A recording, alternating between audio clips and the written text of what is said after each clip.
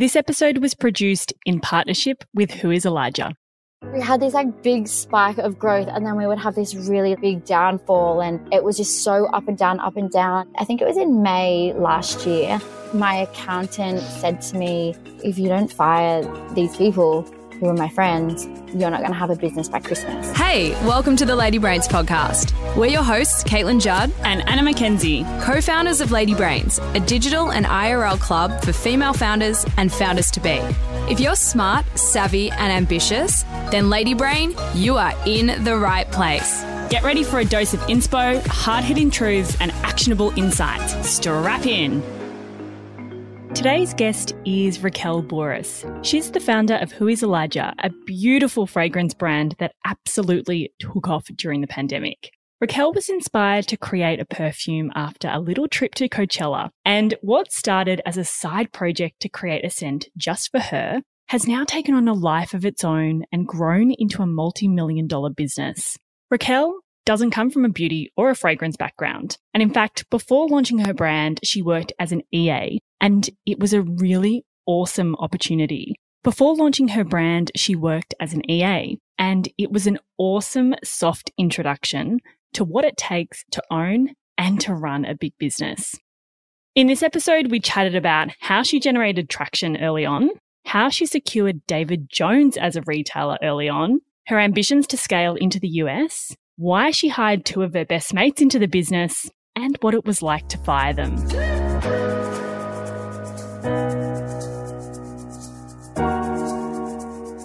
I guess the conceptualization, the idea from Who is Elijah did stem from a trip to Coachella with my besties and my now husband, actually. So what happened was my friend Matt, he brought along one of his girlfriends from Queensland, and she just smelt amazing. And had just turned 23.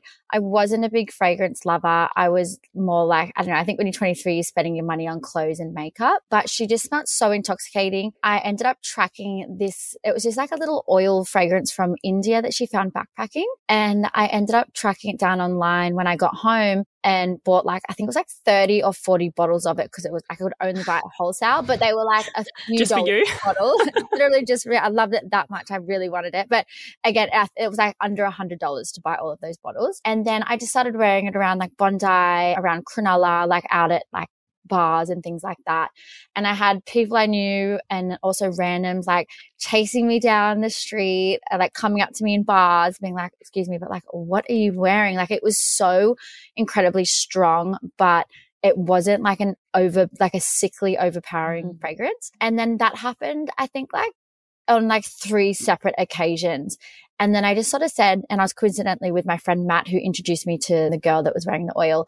And I said, we're a little bit tipsy, but I said, why don't we try and make this into a perfume? There's obviously lots of people that love it. We love it. Let's just give it a go. And then, we just started Googling, how the bloody hell do you even make a fragrance? And that's sort of where it all started from. And I think that was about 4 months after Coachella. So the end of 2017. What was in that original oil? Was it No idea. Honestly, no idea. There's no ingredients on the bottle. You just trust that it's... I just trust that it's safe. I still wear it today.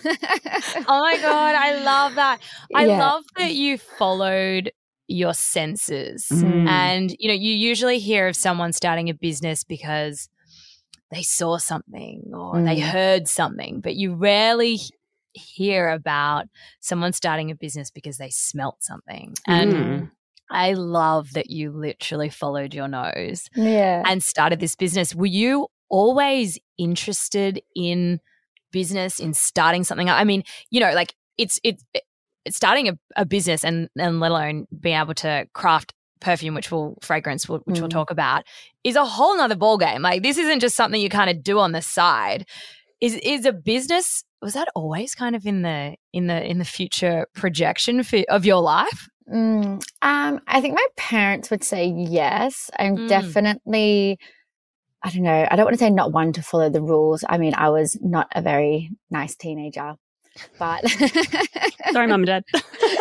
Sorry, Mum and Dad. But I did always love work. I think my parents really instilled a really, really, really good work ethic in me. But I've always actually enjoyed working. I always wanted my own money. I've always hated relying on other people. And that has been me since I was like 4 years old up until now, my 28-year-old self. I always sort of worked in like the corporate sort of industry, working as an executive assistant alongside, you know, mostly male, like alpha males and some amazing alpha females as well. So I think being surrounded by, you know, those types of people, I guess it rubbed off on me. I definitely wasn't looking to start my own business, but I think I've, you know, maybe had in the back of my head that I could do it. And then when this idea came, I don't even think I was like, oh yes, I'm going to be my own boss. Like I just really wanted to create something. So it was very, very organic. In that moment when you were like, hey, let's do something, let's create a perfume or let's create a business.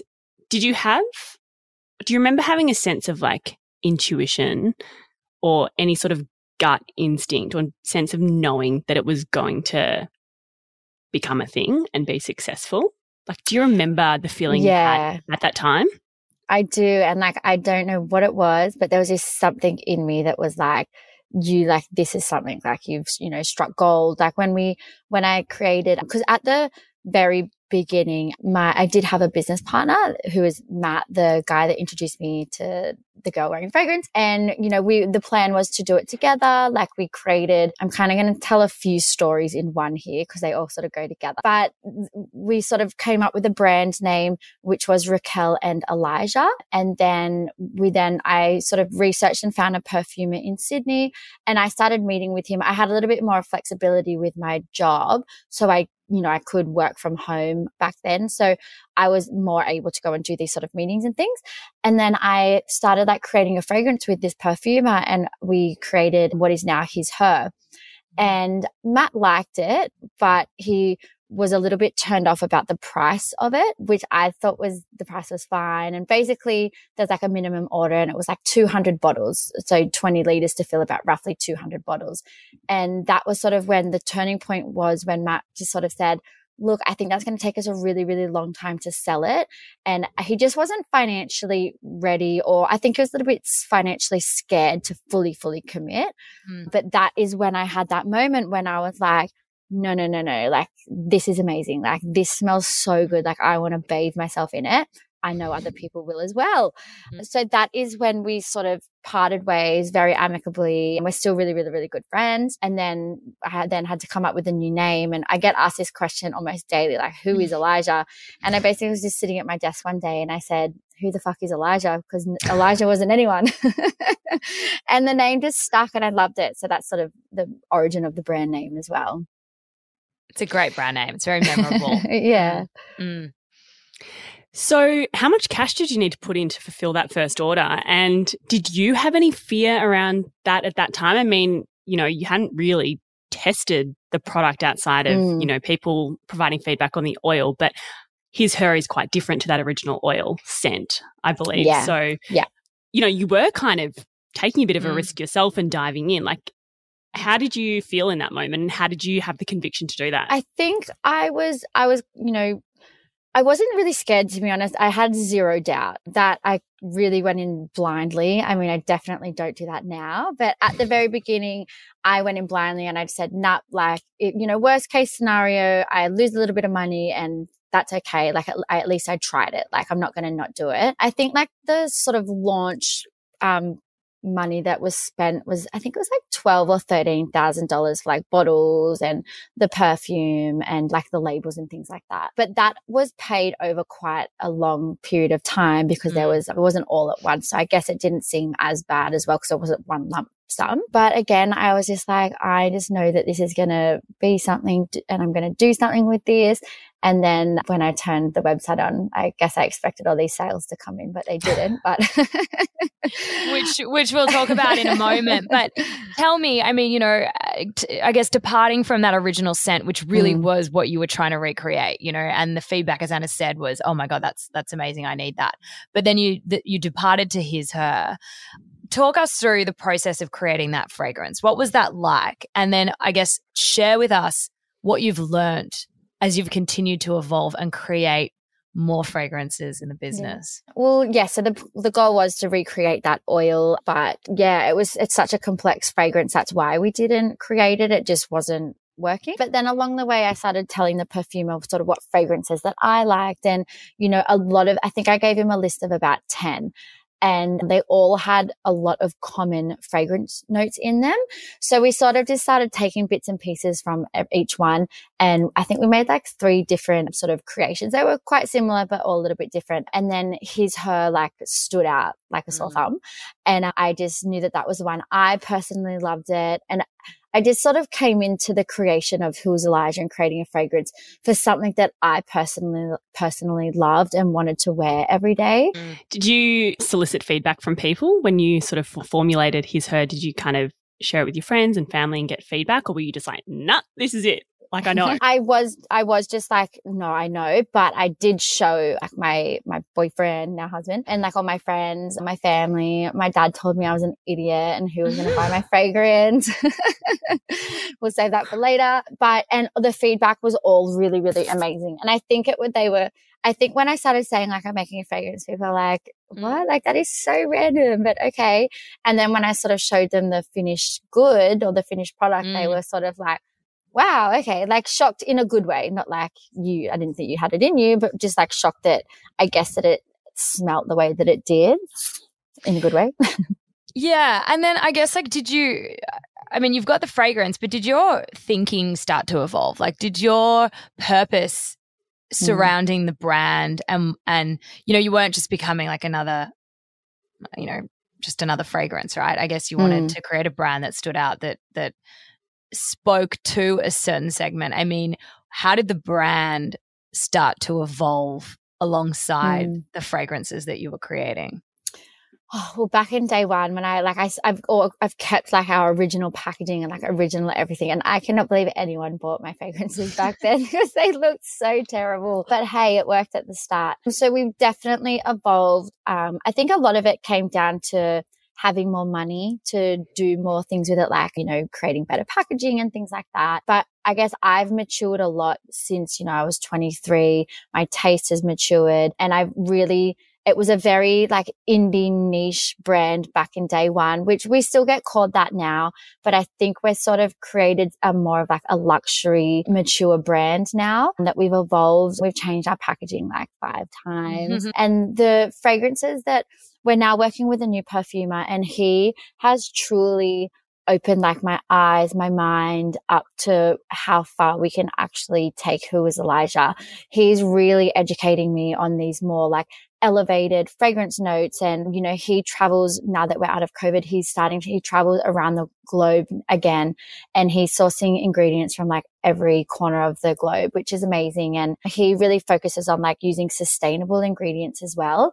So that's something that we've got some amazing fragrances in the works for next year. And I can't believe that they're going to be mine. But we really focused on like sustainable, the highest quality of ingredients that we can possibly find. So I'm really excited about that. So I think that is something that I had no idea to even look at from day one. But now that we're sort of growing and we're educating ourselves, and people that we are now partnered with are educating us, we're turned into this completely different company almost, in a good way. Mm-hmm. I want to take it back to the first few years. You said before that, you spent all this time developing the first fragrance, and you turned on the website and you were expecting all of these sales to come in. What were the first few months like, or the first couple of years like, and how did you actually get the word out? Because fragrance it's like any beauty product, unless you're sitting there trying it, it's, there's a barrier to buy. But I think with fragrance, it's even higher than, say, a lipstick or a foundation, because it's purely the scent that you're buying. And if you can't smell it, it's like, how do you know?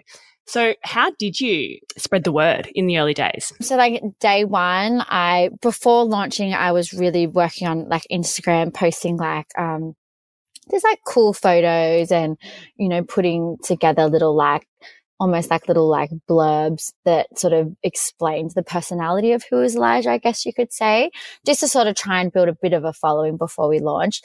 I don't even remember I wish I documented more of this, but I don't even remember how many people we had at launch, but like, I don't know, maybe 1,000, and they're probably mostly friends and people that knew me. But Yeah, like it was slow. Like it was so slow. I still remember my first sale was a 10 mil his her from someone in Tasmania. And it was like 9 o'clock at night and I jumped out of bed and like packed the order. It was so funny. But I knew straight away that it was going to be really hard to sell a fragrance online. So once I sort of had everything ready for launch, I started approaching stores, little boutiques, and basically I just walk into a store and introduce myself and have a sample there to give to them and kind of give them a little bit of a backstory of who is Elijah and myself. And I had a really, really, really good run at securing wholesalers from the very beginning.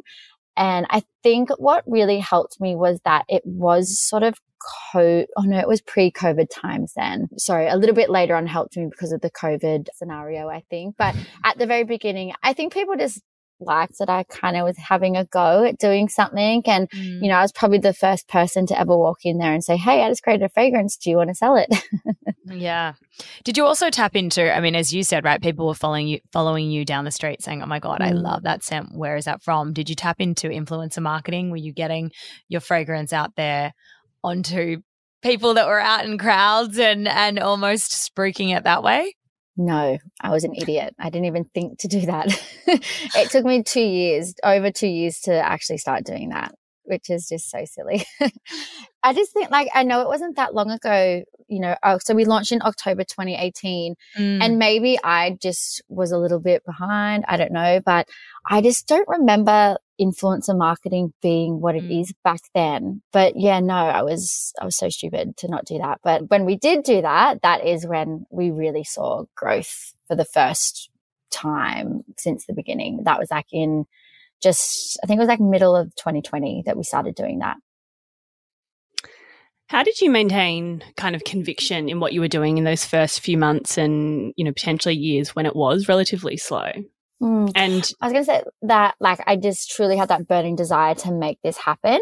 And then when I finally launched it and I had the physical product in my hand, I was like, okay, I can actually picture myself in the future. I'm very big with manifesting. So I'm I can really picture myself running this company. And it wasn't even I want to sell millions of bottles. I just wanted to do this every day because it was so much fun. But I was really preoccupied. I was an executive assistant working full time in the city here in Sydney. And I assisted 4 people. So I didn't have spare time ever. So and I also didn't have, the pressure financially to be this needs to happen right now and I need to be successful right now. It kind of was almost a fun hobby at the start that I really wanted to make something permanent. But I think that was the best thing, was that I didn't have any pressure on myself to make it happen straight away. I knew that I had to learn a lot more. I knew that I could make my packaging a lot better, but I just wanted to sort of go a bit slower. So I was happy to go slow. And what was the moment that it really changed and picked up for you? Because you obviously mentioned influencer marketing, but what else happened that kind of you said, all right, this is no longer the slow growth company that I'm probably happy to leave that behind? Yeah. Where did everything change? I think it was about 12 months in. I partnered with a wholesale agency, sales agency in Melbourne, and they loved the brand. I had just redone our packaging to I guess you could say proper perfume packaging and not the brown boxes that I just put tissue paper in. And they started selling to stores for me, little, mostly boutiques, sort of mid to sort of high luxury boutiques. And I think we got about 15 stores and I was like, holy my God, this is crazy. And I was still working full time. So I don't know how I didn't get in trouble for this, but I was packing wholesale orders in the boardroom at work and sending them from the office. Supportive employer. Well done. I know. I never got in trouble. I think they listen to all my podcasts now too. So sorry guys. I was really feeling the momentum then. And then I was laying in bed and it was the sort of first time I really thought, okay, I want to do this full time. How can I quit my job? There was a certain amount of money that I wanted to make before I quit. So I was laying in bed one night and I was just on LinkedIn and I was scrolling trying to find fragrance buyers from David Jones. Because in my head, I thought if I can secure a major retailer like David Jones, surely I can quit my job then. So I DM'd Kate, who I still speak to now, and she messaged me back. I think it was 2 days later. And she said that it sounded really interesting and she'd love to talk to me more. So I sort of just thought to myself, like, holy wow, like, okay, I really need to like make a really good impression. So I sort of recruited a girl that I worked with who was a marketing manager and a graphic designer that I was already working with to put together this like brand deck of Who Is Elijah. And we only had 2 fragrances at that stage, his, her, and her. And yeah, I spent about a week putting together this like beautiful, I don't know, like maybe like a 7-page brand deck, which covered like the brand story, myself, the fragrances, the fragrance bios, the ingredients, where it's made, and so on. And I sent that to Kate at David Jones, and she emailed me back almost straight away and said, I haven't seen a brand deck this good in a really, really long time. We want to put you in David Jones. And she hadn't even smelt the fragrances. And I was like, is this wow, that's spam? wild. Is this real? And I was like, can I please send you samples? And she's like, yeah, sure. Like, they sent me 2 mil. And I sent them 50 mils just so they could see them. And she's like, wow, like these are so much more beautiful than, that even more beautiful than what I was reading. And I think it was like 8 weeks later and we launched into David Jones. And after I got the contracts, like a couple of weeks later, I walked into the CEO's office and quit my job. Love. Yeah. You make it sound really easy. I know. Oh, yeah. But I think it's testament to the work that you've done up until that point. Creating a 7-page brand deck actually is really quite hard in terms of being really targeted and specific in terms of what you want to communicate and appealing to the person that you're sending it to. So obviously you've done a lot of brand thinking and product thinking before you got to that stage. And do you think maybe it was also timing? Like, were they looking for a new fragrance to put on the shelves? I think it was definitely timing. So this was July 2020. So the big C word time. I think that they were really wanting to find like more Australian made products. They hadn't launched a new fragrance in years prior.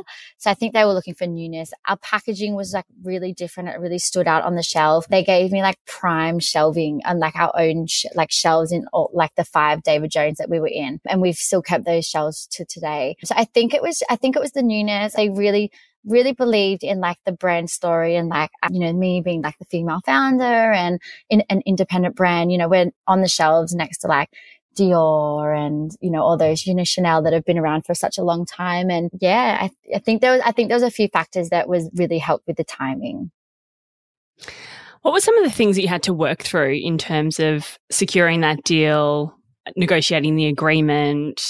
Was there anything in the back end of your business that you had to change or update to be able to fulfill bigger orders? And like, how did the business need to evolve so that you could go into that level of retail? Well, I sent them probably 20 emails asking them to tell me what all of these terms meant. Like, we had to get an EDI system. So it's an electronic data information system. Had no idea what that was. I had never worked in retail, so I did not know what any of these retail terms were. So I had to learn a lot, and she was so lovely. Like, I'd never felt like stupid or dumb asking all these really probably simple questions, but I had to learn this system. That was really, really hard.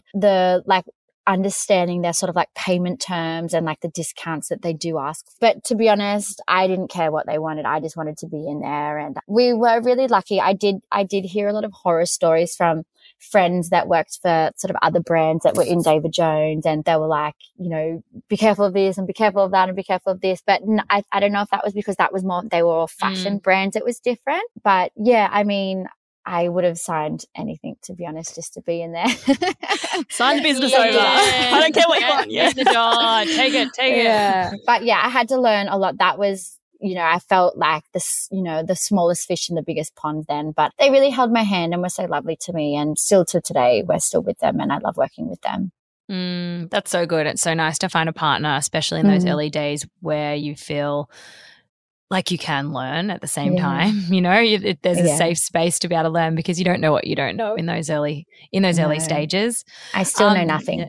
Oh, well, I don't believe that because you've now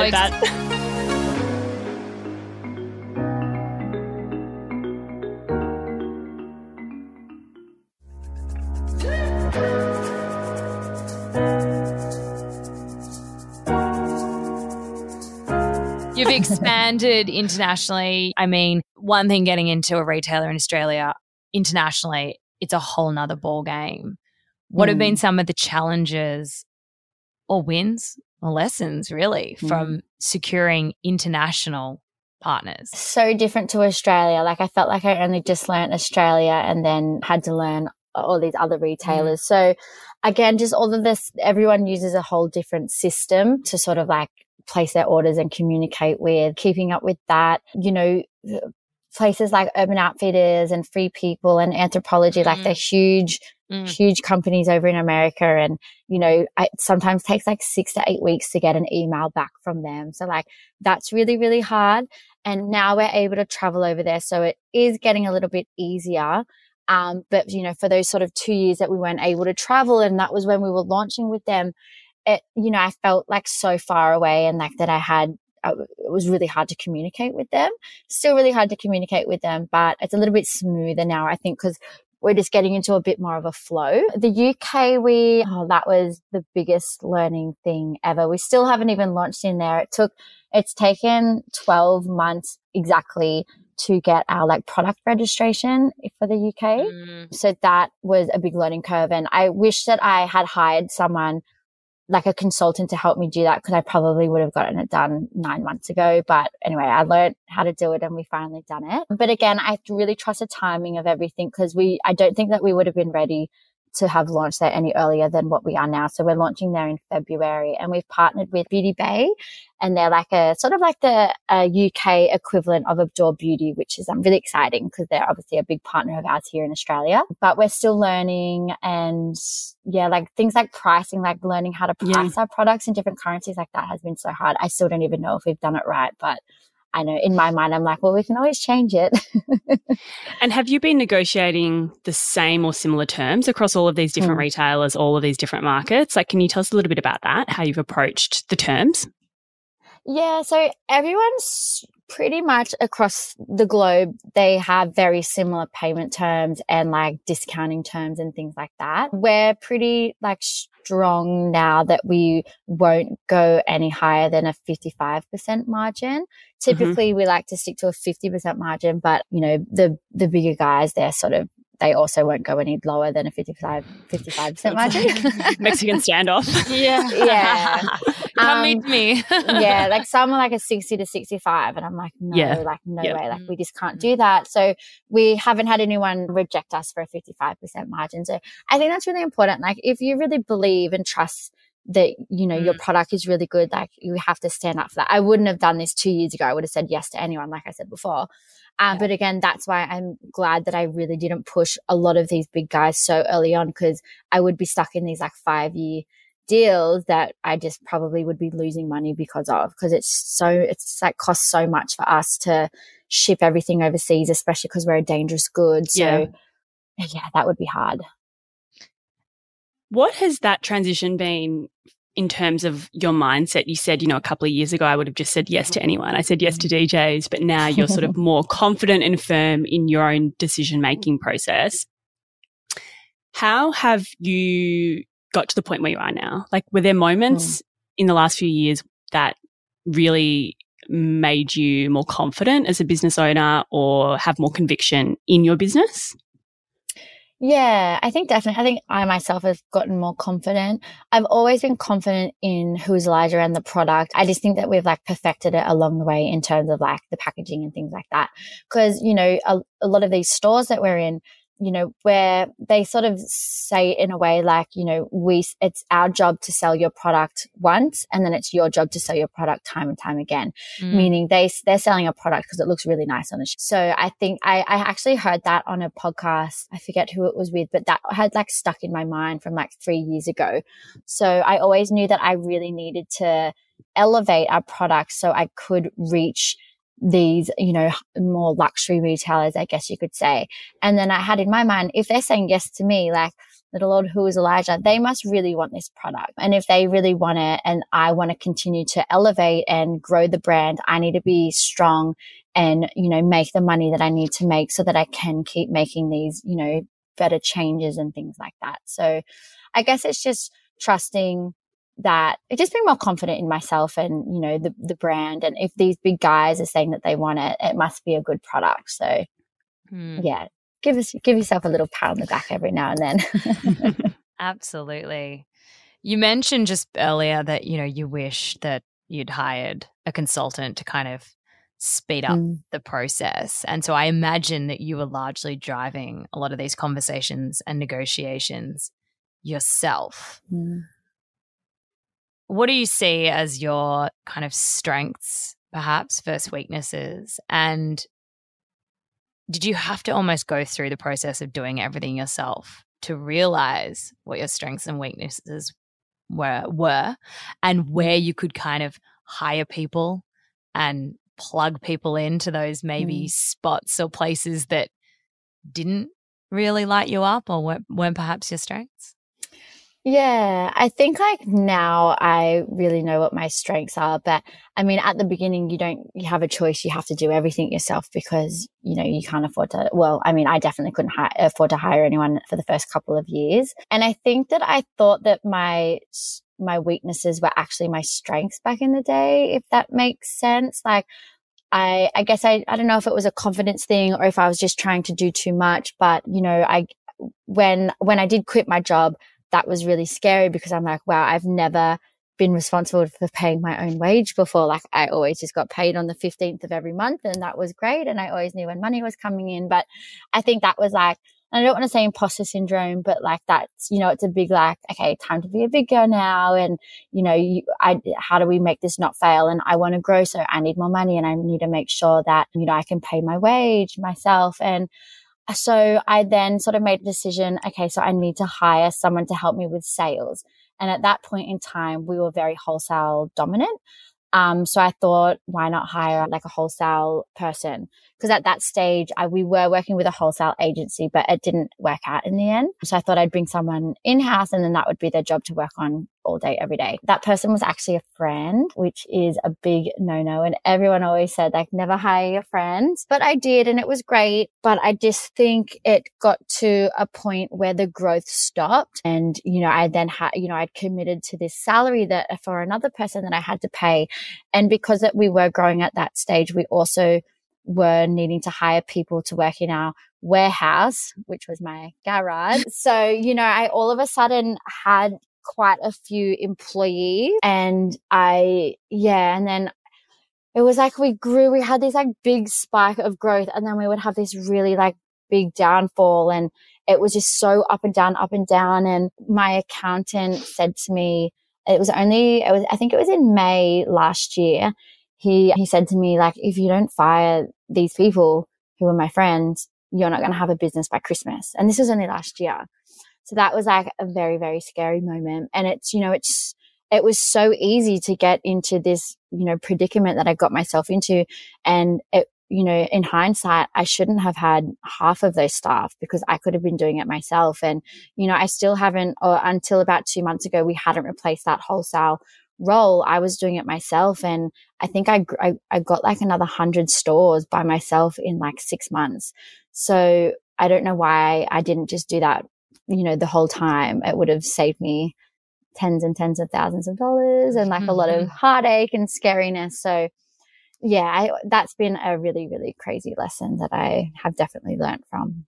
Was your intention in hiring those people, I mean, obviously your intention would have been to kind of offload some of the work to others to free yourself up to kind of grow the business, etc. So it's kind of a hard one because at the time, I guess you felt you were doing the right thing by the business, obviously, and you were investing in growth, investing in a sales role, but ultimately it potentially wasn't the right person. How hard was it to kind of have that conversation with your mates about, you're not performing and unfortunately we have to let you go, while also managing a business that your accountant has said has got 6 months left of runway? Like the emotional stress of that would have been pretty intense. It was. And like, I honestly, I couldn't even do the conversation. My husband actually did it. I was there in the room, but I'm not good with confrontation. I hate letting people down. I hate hurting people. So that was honestly up there with one of the hardest things I've ever had to do in my life. But it came down to my accountant saying that to me, and it, who was Elijah's like my baby. Like I'd put so much into it at that point alone. And, he could have told me to do anything and I would have done it. Like there was no, losing the business was not an option and never will be an option. So it was just something that we had to do. And I think we did it the next day, or it was within 48 hours. We sort of had that really tough conversation. So I still have nightmares about it. How did it change you as a founder and as a leader? I think it really taught me a lesson, because why I wanted to hire this person it wasn't really to free up my time.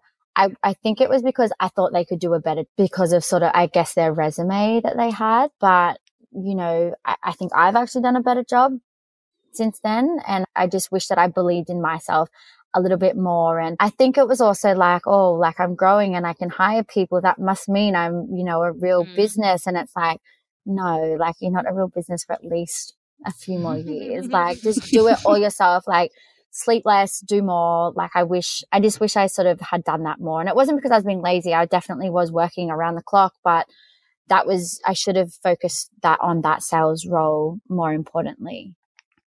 So who's on the team now? We've got an amazing team. So I think there's 13 of us now. Most of our employees are in the warehouse because we still hand fill all of our bottles, which is insane. So, and then upstairs in like our office area, I've got Jazz, who's my brand manager, our executive assistant, Brooke, and then it's just my husband and I. So it's a really small team, and we actually had this size team at this point of time when my accountant said you need to fire some people. And we were doing a lot less revenue. So it really, again, goes to show if you have the right people, you can do so much with a small but, you know, mighty team. So I think we've actually got less people now than what we did a year ago. And we've like grown 1,000% since then. So goes to show. Do you feel like going through that experience, you know, that hard conversation with your accountant and then kind of pulling back the entire team and essentially rebuilding, do you feel like you've grown up a little bit?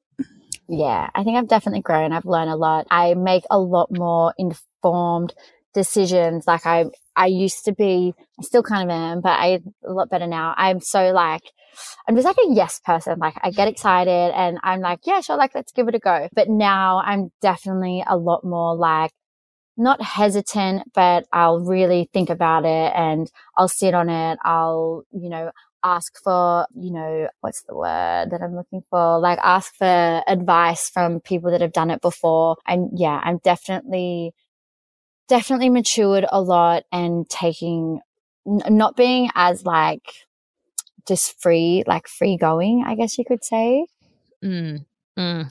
Speaking of growing up, you've just secured a PR agency out of the US who represents some pretty epic beauty brands. Yes. How did that come about and why did you decide to take that path? Is this a quick way to grow in the US and is this a market that you're really focused on right now? So I have been trying to grow in the US for 2 years now. It is, yeah, it's like,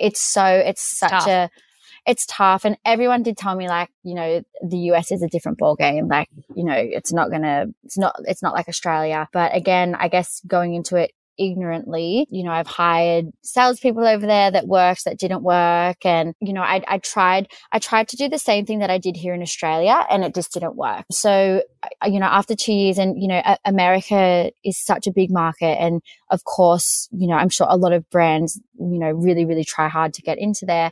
So you know, and everyone kept telling me you need money and you need really, really good PR because Sephora US actually reached out to me about, I want to say 9 months ago. They found my perfume in a store in New York and they reached out to me and wanted to have a chat. So we had a talk, but they sort of didn't go any further because I didn't have any PR over there. So that was the first time where I really thought, okay, like I really need to get PR over there. Started looking at PR over there, did work with a PR agency over there, a smaller sort of boutique one, didn't really do anything for us. But then, yeah, it was about beginning of this year, I really wanted to focus on the US. And long story short, I found a few PR agencies on Instagram and I DM'd 3 of them and only one of them got back to me, which is Chasen Media. And they represent like Jen Atkins' brand, The Way, Glow Recipe, Boys Lie, so many amazing brands. And I sent him all of my perfumes and he messaged me like after he got it, and he said, "I'm no longer wear Tom Ford. I'm only wearing Nomad by Who Is Oh my Elijah." God. I know. And then I actually flew to LA. So he's based in Beverly Hills about 2 weeks later, and I had a meeting with him. And he sort of sat me down with his team and showed me like the launch plan of what he thinks that we need. And then he showed me how much it would cost, and I nearly fell off my chair. Oh, really? Was it like a monthly retainer and like a annual commitment, or how did they? So a monthly retainer that is like 4 times what we pay here in Australia, just to put that into perspective. And then it was like the actual launch plan sort of budget, I guess you could call it, like the events that he wanted to do across LA, New York, and Miami. And I just said to him, like, I cannot afford this right now, but please wait for me. I really want to do this. Like, just give me a little bit more time. So I emailed him about 3 weeks ago and I said, I'm ready. So he just signed the contract the other day, and it still makes me feel so nervous because it is like, it's such I feel like I'm on day one again, to be honest. Like, I feel like I'm on day one, and, you know, I've never spent this much money on PR here in Australia, but you just have to do it over there. And he truly, truly believes in me. Like, he doesn't need me. Like, I need him. So, you know, the brands that he represents are just insane, but he just truly believes in Who Is Elijah. And he just keeps telling me, he's like, you have no idea what you're in for next year. Like, be prepared. Like, strap in, like so we're spending a lot of time in America next year, which I'm really excited about. But back to where it all started. You're going to take the kids to Coachella? Coachella. See you in 2023. Yeah, absolutely. Kids are staying at home. Kids are staying at home, but myself and my husband and some of the team are going to Coachella. So, how good. I love that. It's so exciting. You were talking earlier about how you've kind of evolved in terms of your decision making, you know, really like marinating on things and thinking things through. I'm curious, what are some of the big decisions that you're currently thinking about in the business? Well, definitely the PR was a really big one that I sat on for like 6 months. So that was a big one. I don't know if I'm allowed to say who it is, so I won't say who it is, but we actually got reached out to by this really big company. They're primarily based in the UK, but their reach is global. And basically they represent like these incredible brands like Chanel, like L'Occitane, like so many amazing brands. And they actually reached out to us about 2 months ago. And I don't know how they heard of us. They just said a lot of the people in the office wear our perfumes, and they wanted to reach out with us. And basically we're partnering with them to take us global. So they will launch Who Is Elijah all across Europe, help us with the UK. They can help us in Asia. So that is something. We're actually, the CEO reached out to us yesterday of the company and wants to have a 15-minute chat with us at 3:40 p.m. Very specific. The diary of a CEO. Yeah, the diary of a CEO. 100%. Don't know what he wants to talk about, but the sort of like the account manager that we're dealing with said that he never ever does this. So wow. I'll let you know what he says. So that's like a really big focus at the moment. We were having a conversation just earlier, Anna and I, we were being interviewed on a podcast, which was nice. And we were just talking about like kind of your responsibility when it comes to global growth. I mean, you are in this space now, this stage of just what sounds like and what could be, you know, incredible global expansion, right? All these opportunities are on the table. I mean, you said my life is going to look very different next year to what it looks like now. Do you have any moments where you're just like, oh God, like is the horse running away from the cart kind of thing, or is this going too fast, or do I want this? Like, have you had any of those moments, and how do you center yourself? How do you get back to who you are and back to that original kind of purpose of just creating, you know, beautiful fragrances for people? Yeah, I mean, I think I've got 2 little bubbers, like they keep me grounded. Like, yes, I might go to some cool, glamorous event on a Thursday, but I'm back at home that night, putting them to bed, getting vomited on, cleaning wee off the floor. So I think that is very humbling. I work side by side with my husband, so I've kind of made him be the CEO now because he's much better at it than I am. I don't know, like I think because I'm always surrounded, and I still have some friends that, you know, work at Who Is Elijah, and everyone that now works there has become a friend. And I don't know, like I don't ever feel like I'm like I don't feel like I've changed. I just feel like things around me are changing, if that sort of makes sense. I think I'm still the same person. But yeah, I mean, it is the thing that I do get scared about, and then we have experienced, is that growing too fast stage where, you know, at the end of the day, we're a product, and if we don't have glass bottles or boxes or fragrance, like we can't sell that product. So that has been one of the hardest parts of Who is Elijah since pretty much day one, is making sure that we can actually fulfill like the orders for this growth that we have. And so that's sort of what my husband now does. He's done it for the past year. We're still learning, but we're finally getting to a stage like financially where we can order 10,000 units of something. And because we're getting the like raw materials from 3 different countries, that's really important that they all sort of marry up together and we get them at the same time so we can actually piece it all together. Have you been in a position where you've had to put your own savings into the business again, or take out a loan to fund, you know, growth? Like, have you ever been in that position where you've been in a bit of a crunch? Yeah, honestly, like still now we do that, you know, because sometimes we have to outlay, you know, a few $100,000. And yes, Who is Elijah is growing really well, but we invest everything back into the business. And, you know, there are times where, you know, we've got 300 wholesale partners and they don't always pay on time. So there's sometimes where we've got, you know, close to $400,000 owing to us, and, you know, 40% of that is overdue and we don't know when we're going to get it. So I pretty much drained Adam and I's life savings for Who is Elijah, but he happily let me do it. Like, I don't even think we have savings anymore, but what are savings? What are savings? But yeah, I mean, we're not like, yeah, we don't have hundreds of thousands of dollars to just sit in the bank account. It's, our money's always constantly on a boat, you know, coming from Europe or from China or sitting in someone else's pocket and us waiting for it. So that's really hard. But I think that's like, it doesn't really stress me out too much because I mean, I think cash flow for most businesses is like the toughest thing. Yeah, that's business. It's kind of part and parcel of business. The thing. Yeah. Yeah. You've spoken a lot about manifestation, and I'm curious, what are your big manifestations or hopes for the future? Oh, I really hope this PR agency pays off in America. No, I think, yeah, I mean, I would really love to really just honestly for Who is Elijah and my creations to get into the hands of people and, you know, really break through to a new country and sort of, you know, see that customer love that I see here in Australia, you know, in the UK and in America. And, you know, I've never been to Europe, so I'd love to go to Europe and, you know, see Who is Elijah in stores in Europe. I think that would be so cool. That'd be awesome. And finally, what's one thing that you are searching for an answer to?